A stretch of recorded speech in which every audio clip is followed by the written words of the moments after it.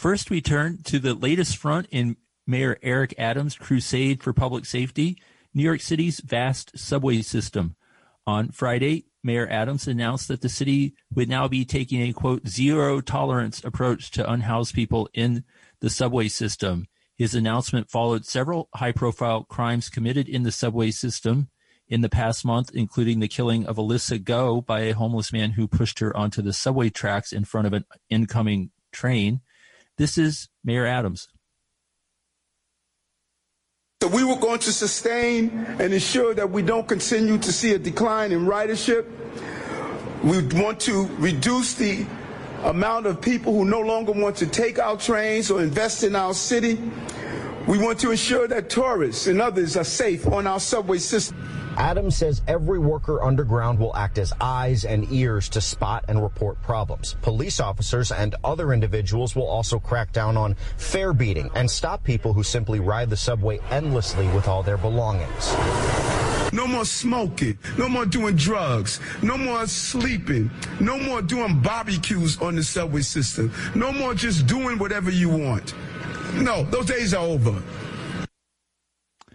Joining us now to talk about Mayor Adams' new strategy for policing the homeless and I guess policing the barbecue pits in the subway system is Alex Vitale. Alex is a professor of sociology at Brooklyn College and the author of The End of Policing. He is also the author of City of Disorder, How the Quality of Life Campaign Transformed New York Politics. Alex, welcome back to the show. Thanks, John. For starters, can you give your reaction to Eric Adams' comments on his strategy for policing the homeless in the subway system, as well as the motivations he expressed, which seem to revolve around making the city feel safer for office workers and tourists? Well, unfortunately, I think what we're seeing here is a return to Giuliani time, in essence, that he has no plan to actually address the problems of homelessness, untreated mental health, and substance abuse problems, and he's falling back on policing.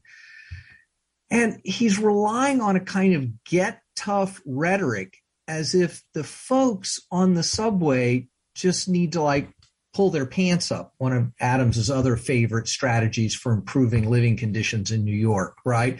And so, of course, this is all meant for the consumption by the public, not the folks that he's targeting. This is all political theater designed to make it look like he's doing something, when at best what he's doing is making the lives of folks sheltering in the subways dramatically worse, with no real plan to address their underlying needs. And talk about this. Something that really caught me off guard was the mention of barbecuing. I mean, that's something we can talk about and what that represents. But also, this is going to result in policing of everyone on the subway systems. If you can't afford a ride, jumping the turnstile, much greater chance that you're going to have to pay $100 to $150 summons. You can't ride aimlessly, as was mentioned. Talk about all of that. Well, and I don't think we're just talking about the subway here. Right. This is Adams's vision for the entire city, a return to broken windows policing, an intense focus on, quote, quality of life. I think we need to issue a new edition of City of Disorder, because the issues that I raised in that book over a decade ago are in regard to the rise of Giuliani and the politics of Giuliani are all coming up again in exactly the same form. So when we unleash policing in a space like the subway, it's not going to be limited to talking nicely to a few homeless people to get them to leave the subway, right? Once those officers are present, they will be drawn to all kinds of behaviors that are going to result in the criminalization of young people for, so-called disorderly behavior, the criminalization of poor people, the criminalization of street vendors selling stuff in the subway. So I think we're going to see a much broader kind of criminalization of the already most marginal populations in the city. Most vulnerable. Let me say the most vulnerable populations. That's what I would call them. Right. And can you elaborate a little bit more on why you've written in other venues that you believe more policing of this sort is bound to be a failure, even though it's popular political theater? Well, look, let's just take a step back for a second, right? This is not a new problem. This is a problem that has festered for decades, for literally now generations. The city, beginning in the Koch administration, systematically dismantled housing for the very poor. The city, the state, the federal government dismantled, defunded community-based mental health services and state hospitals. And then when something tragic happens, it's an emergency that must be dealt with tomorrow, and the only tool we could possibly use is intensive policing. So there's stuff in the mayor's plan about outreach workers and a couple of drop-in centers and a few stabilization beds. And there's like one sentence about, well, in theory, we'd like to create some more supportive housing, but there's no money in his budget to do that. There's nothing in the state budget to do that. And so the problem is being turned over to policing, which represents a kind of profound political failure. And we've seen this before. We've seen this under Koch. During Koch, it was both homelessness and the issue of graffiti. They criminalized graffiti. Some people were seriously injured. One person was killed. They put dogs on the tracks, in the train yards. It had no positive effect. It was only when they invested in the infrastructure of new trains, cleaning crews, paint crews, did the graffiti problem get better. Policing failed. And the same thing's going to be true on the homelessness front. They're going to push people outside who are then going to come right back in because they have no stable place to go. Right. And I wanted to ask you in particular about the role that evictions play in creating more homelessness. Later in this show, we're going to be talking with tenants at the NYCHA houses in Harlem, the Harlem River houses, who are fighting against a private slumlord that's coming in there and is thought to be very likely to start evicting many of the tenants. But we see rent-regulated tenants get evicted, non-rent-regulated tenants, NYCHA tenants. Can you talk about the impact of housing policies on homelessness? It ought to be obvious, but can you just kind of break it down for us? Well, the city doesn't have a policy, right? And Adams did not campaign on any real platform to do anything about this. He made a few little side promises. And then when we look at his brand new budget proposal, none of the money for any of those things is actually in there. Adams's plan for housing is to do deals with private developers. That's his plan. And to let landlords do whatever they want. And that's going to come at the expense of folks who are in the most vulnerable circumstances. Some will manage to find other low-cost housing, but especially those people who have mental health and substance abuse problems are going to be the most likely to end up homeless and unserved by the city's withering, tattered social safety net. And so, if anything, we should expect these problems to get worse, not better. And a couple of hundred, transition beds with nowhere to transition to is not going to fix it. And what do you see as the real solution or possible real solutions to homelessness and the homelessness crisis? It's actually not that complicated. We've known for decades what the solution is. It's supportive housing, period. Right? So the reality is we decimated the stock of housing that was accessible to people with little or no income because of health problems of one kind or another, or they've fallen off the social safety net. And so, those folks are going to continue to cycle through shelters that are dangerous and dirty, emergency rooms, jail lockups, and sleeping wherever they can.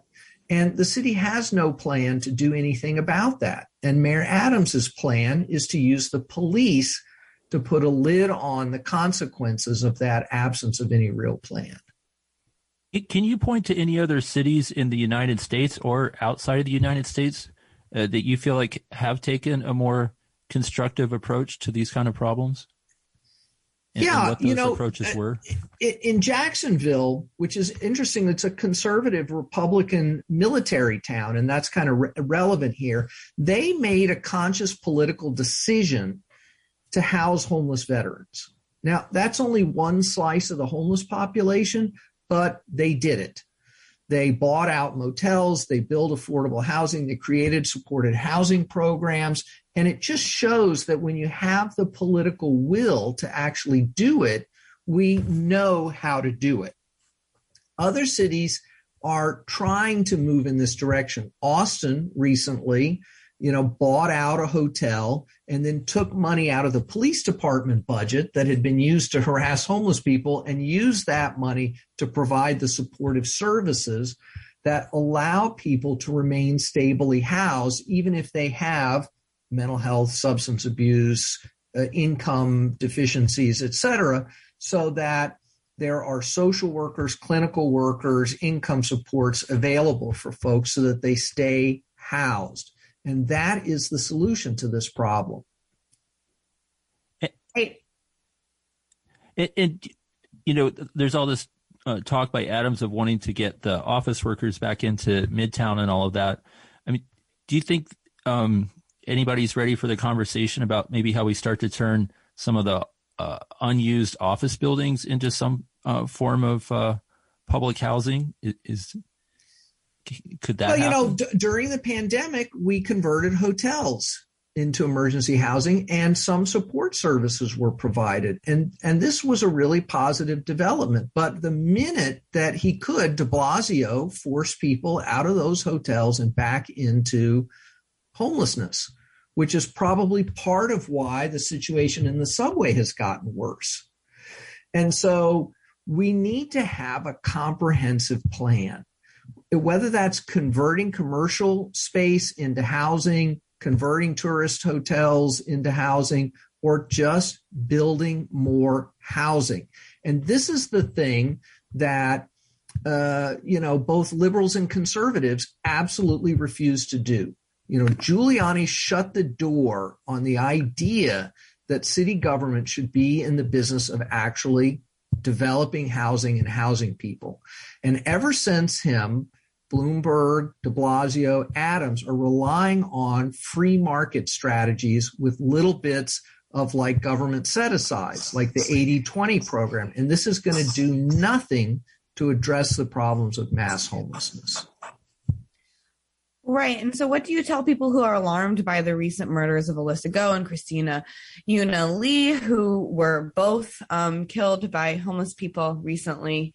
What's your response to people who are saying, lock them up? Well, first, it's not going to work. And second, yes, we need outreach workers. We need a massive group of outreach workers who can go down into the subways to talk with people and to create a more stable situation for the folks that are down there, to reduce the degree to which folks are disrupting the subway for other people. So I agree there need to be immediate interventions. But sending armed police is inherently destabilizing and may actually contribute to more violence because people don't want to be arrested or forced into hospitalization, in part because they know that neither of those things will do anything to solve their problem. So let's get some peer-to-peer outreach workers and other kinds of outreach and mental health outreach workers out there to talk to people, to monitor people, to offer people what limited services are available. But introducing the police is counterproductive and inhuman and frankly, a violation of international law because people have a right to seek secure shelter. And we're not doing that. We're criminalizing them when they attempt to do so. Right. And in terms of the city's priorities, Eric Adams recently released his proposed city budget for the coming year. It envisions 3% budget cuts to most city agency, but no reduction in funding for the NYPD. I think here in a moment we're going to go to a clip of Mayor Adams speaking about his budget. Talk about the major challenges we're facing at this moment. There are three significant issues that would affect the budget and our financial stability. First, public safety. Every New Yorker is rightly concerned about the rising crime and other threats to our quality of life. Second, our city's economic outcome is picking up steam, but that recovery will be delayed if New Yorkers do not feel safe in our city. That is why every single action we are taking places public safety and justice at the center of the decision-making process.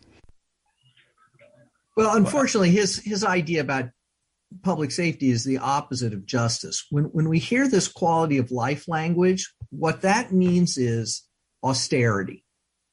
What that means is enabling more austerity. So he's going to continue to cut the city's most essential basic services and then manage the resulting problems through intensive and invasive policing. And one of the effects of this is it's going to radically drive up the population on Rikers Island, which we know is a nightmare that's completely mismanaged and is killing people on a regular basis.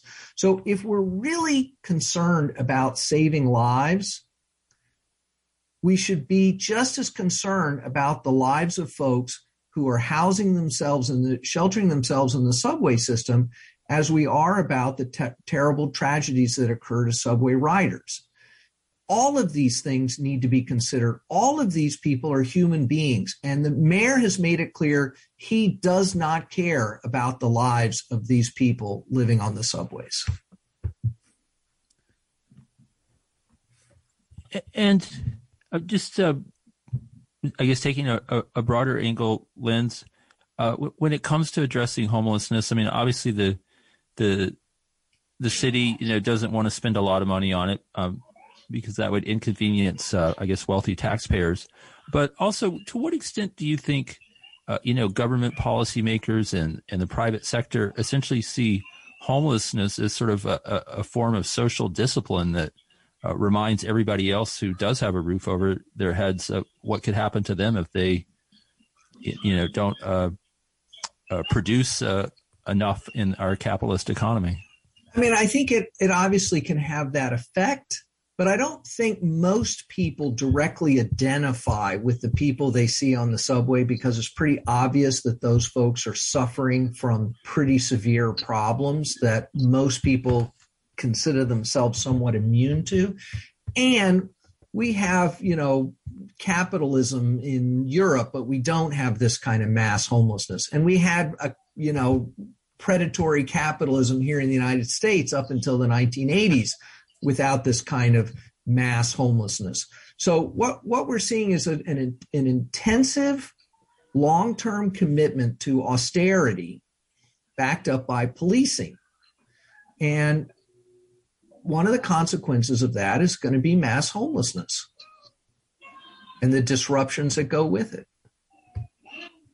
And you mentioned how the population of Rikers will be rising as a result of this extra policing of homelessness and marginalized communities in New York.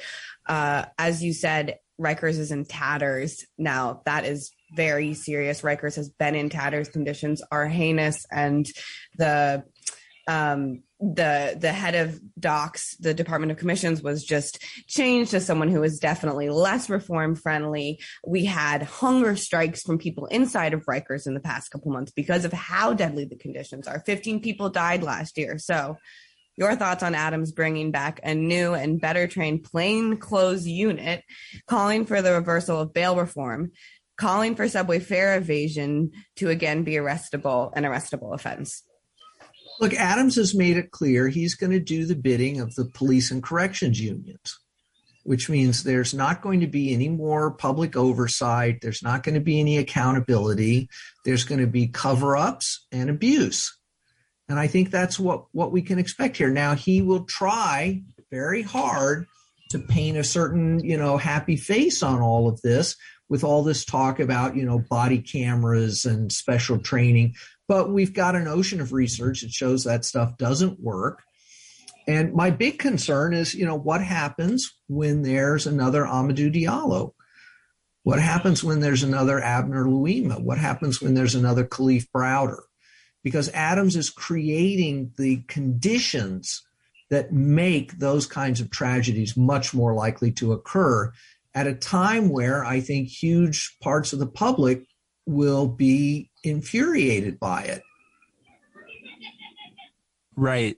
Absolutely. And the protests were so strong just less than 2 years ago. And it's like he's trying to pretend that never happened. But one more question before we have to go, and we have another great guest in waiting in the wings.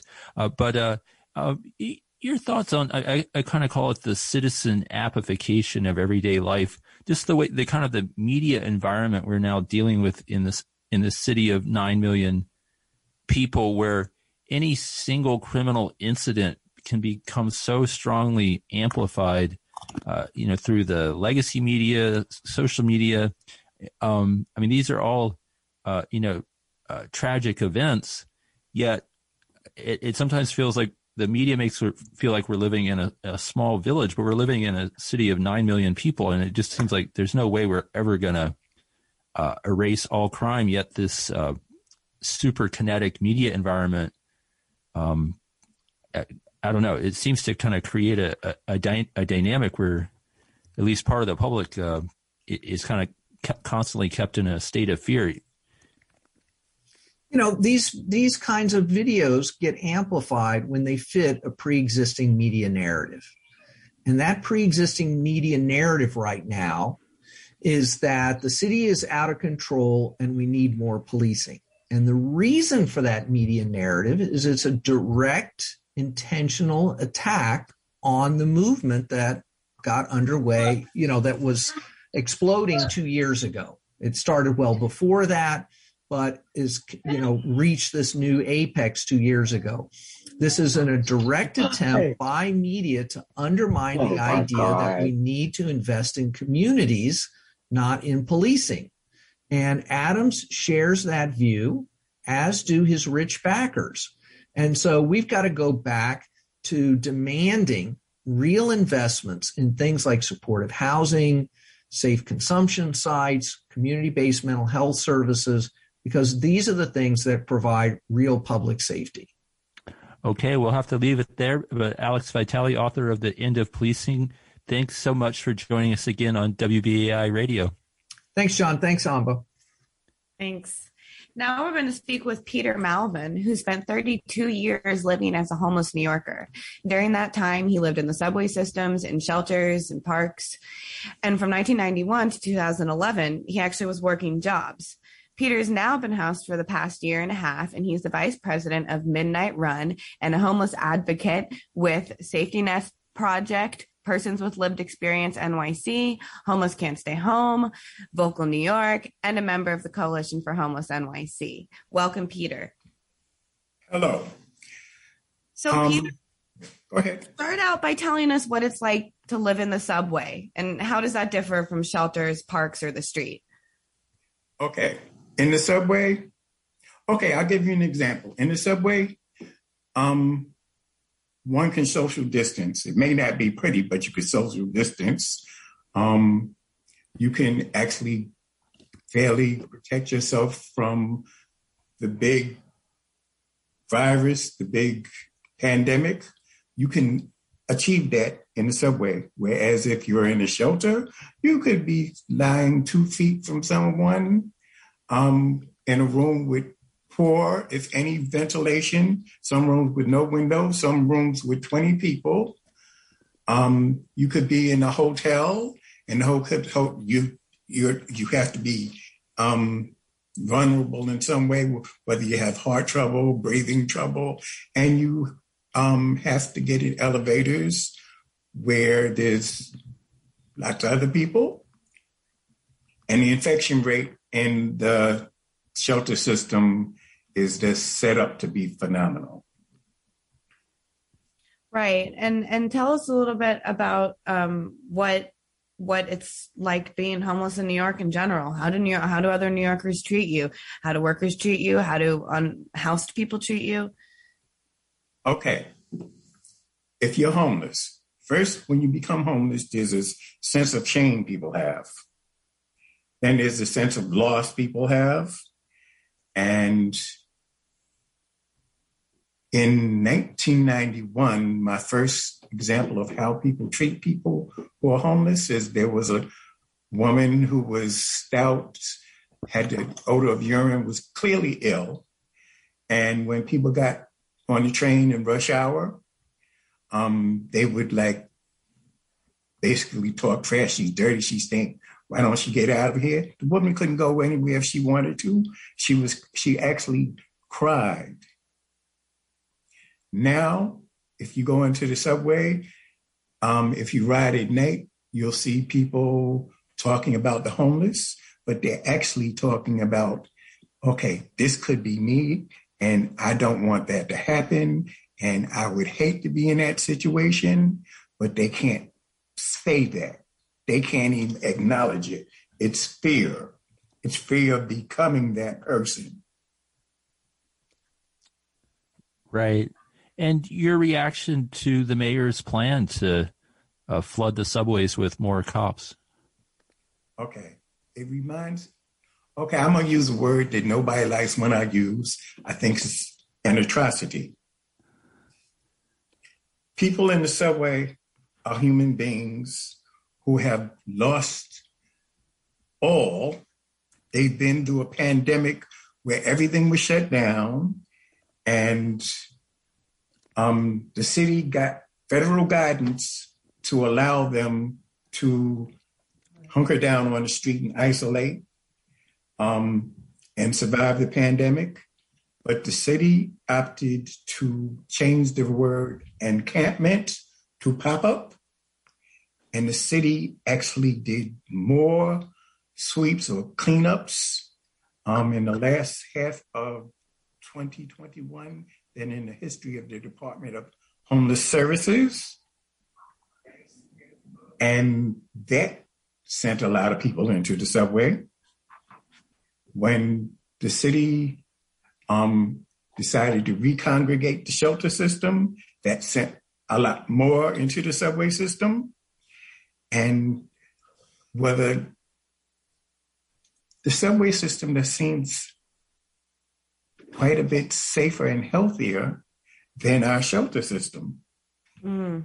And this is a shelter system where they're going to cut the budget of Department of Homeless Services. And the Department of Homeless Services are so short on personnel to actually work towards housing people. It's ridiculous. That's a damning indictment of that agency. Yeah, any position, we just had a pandemic. People left their jobs, people died, and there's openings, and all those openings are going to be retrenched. Now, if you have 70,000 people in the system and you have supposedly means to house them in growing in a city where there's a growing vacancy rate, and you cut the budget for the personnel who need to do the work to house them, then you stagnate that system at $4,000 a head per month, whereas housing them will only cost $2,000 a month. And it's a permanent, humane system as opposed to putting them in a situation where they can die from infections. And speaking of dangerous situations, Peter, we talk a lot about crimes, or often in the news media, people talk about crimes that homeless people commit, like the recent very, very unfortunate killings that we mentioned earlier in the show, but talk a little bit about crimes against homeless people and the relationship that they have with the NYPD and reporting crimes. Okay.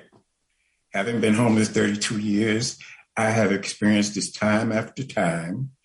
A group of people were attacked in Battery Park who were homeless, went to the police, and the police said, "Oh, you shouldn't have been there."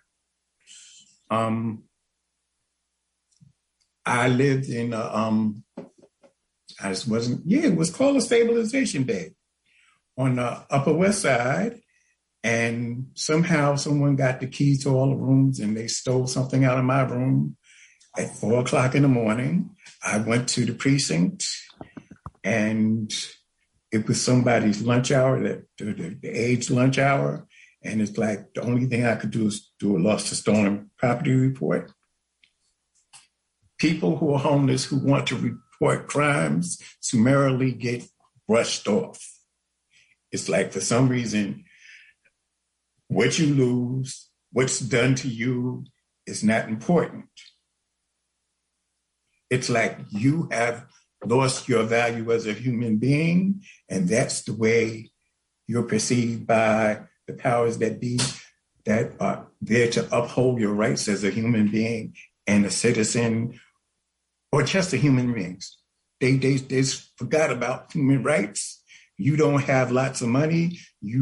They perceive that you're not putting into our budget or our union to get our salaries, and you're treated like you're a non-entity for getting that $4,000 a month.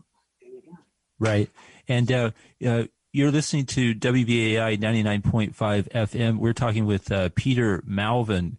He was unhoused for more than 3 decades, living on the streets in New York. He has had a home for the past year and a half, and he's the vice president of Midnight Run and a homeless advocate with the Safety Net Project. Peter, can you talk about the many years when you were both houseless and also working? How difficult was it to make that happen? And well, to me, it wasn't all, in retrospect, it was difficult. But then again, this is New York City, and it wasn't. The reason it wasn't is because I could use New York City recreational centers to clean up. Since I was working, I could go to McDonald's and wherever else so that I could change clothes in McDonald's bathroom if I had to. I found places. A lot of times, even when I was working, I slept outdoors. I had sleeping bags. I'm the type of person who has a tendency to isolate anyway. And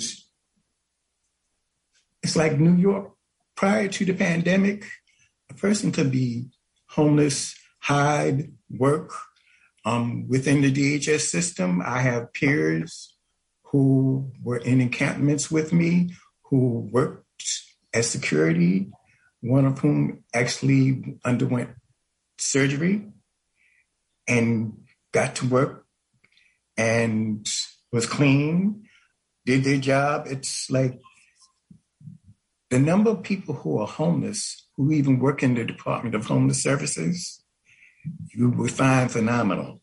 Wow. I worked as outreach for 15, 20 years. Wow. What does it feel like to have a house now for the past year and a half? What's the change been like?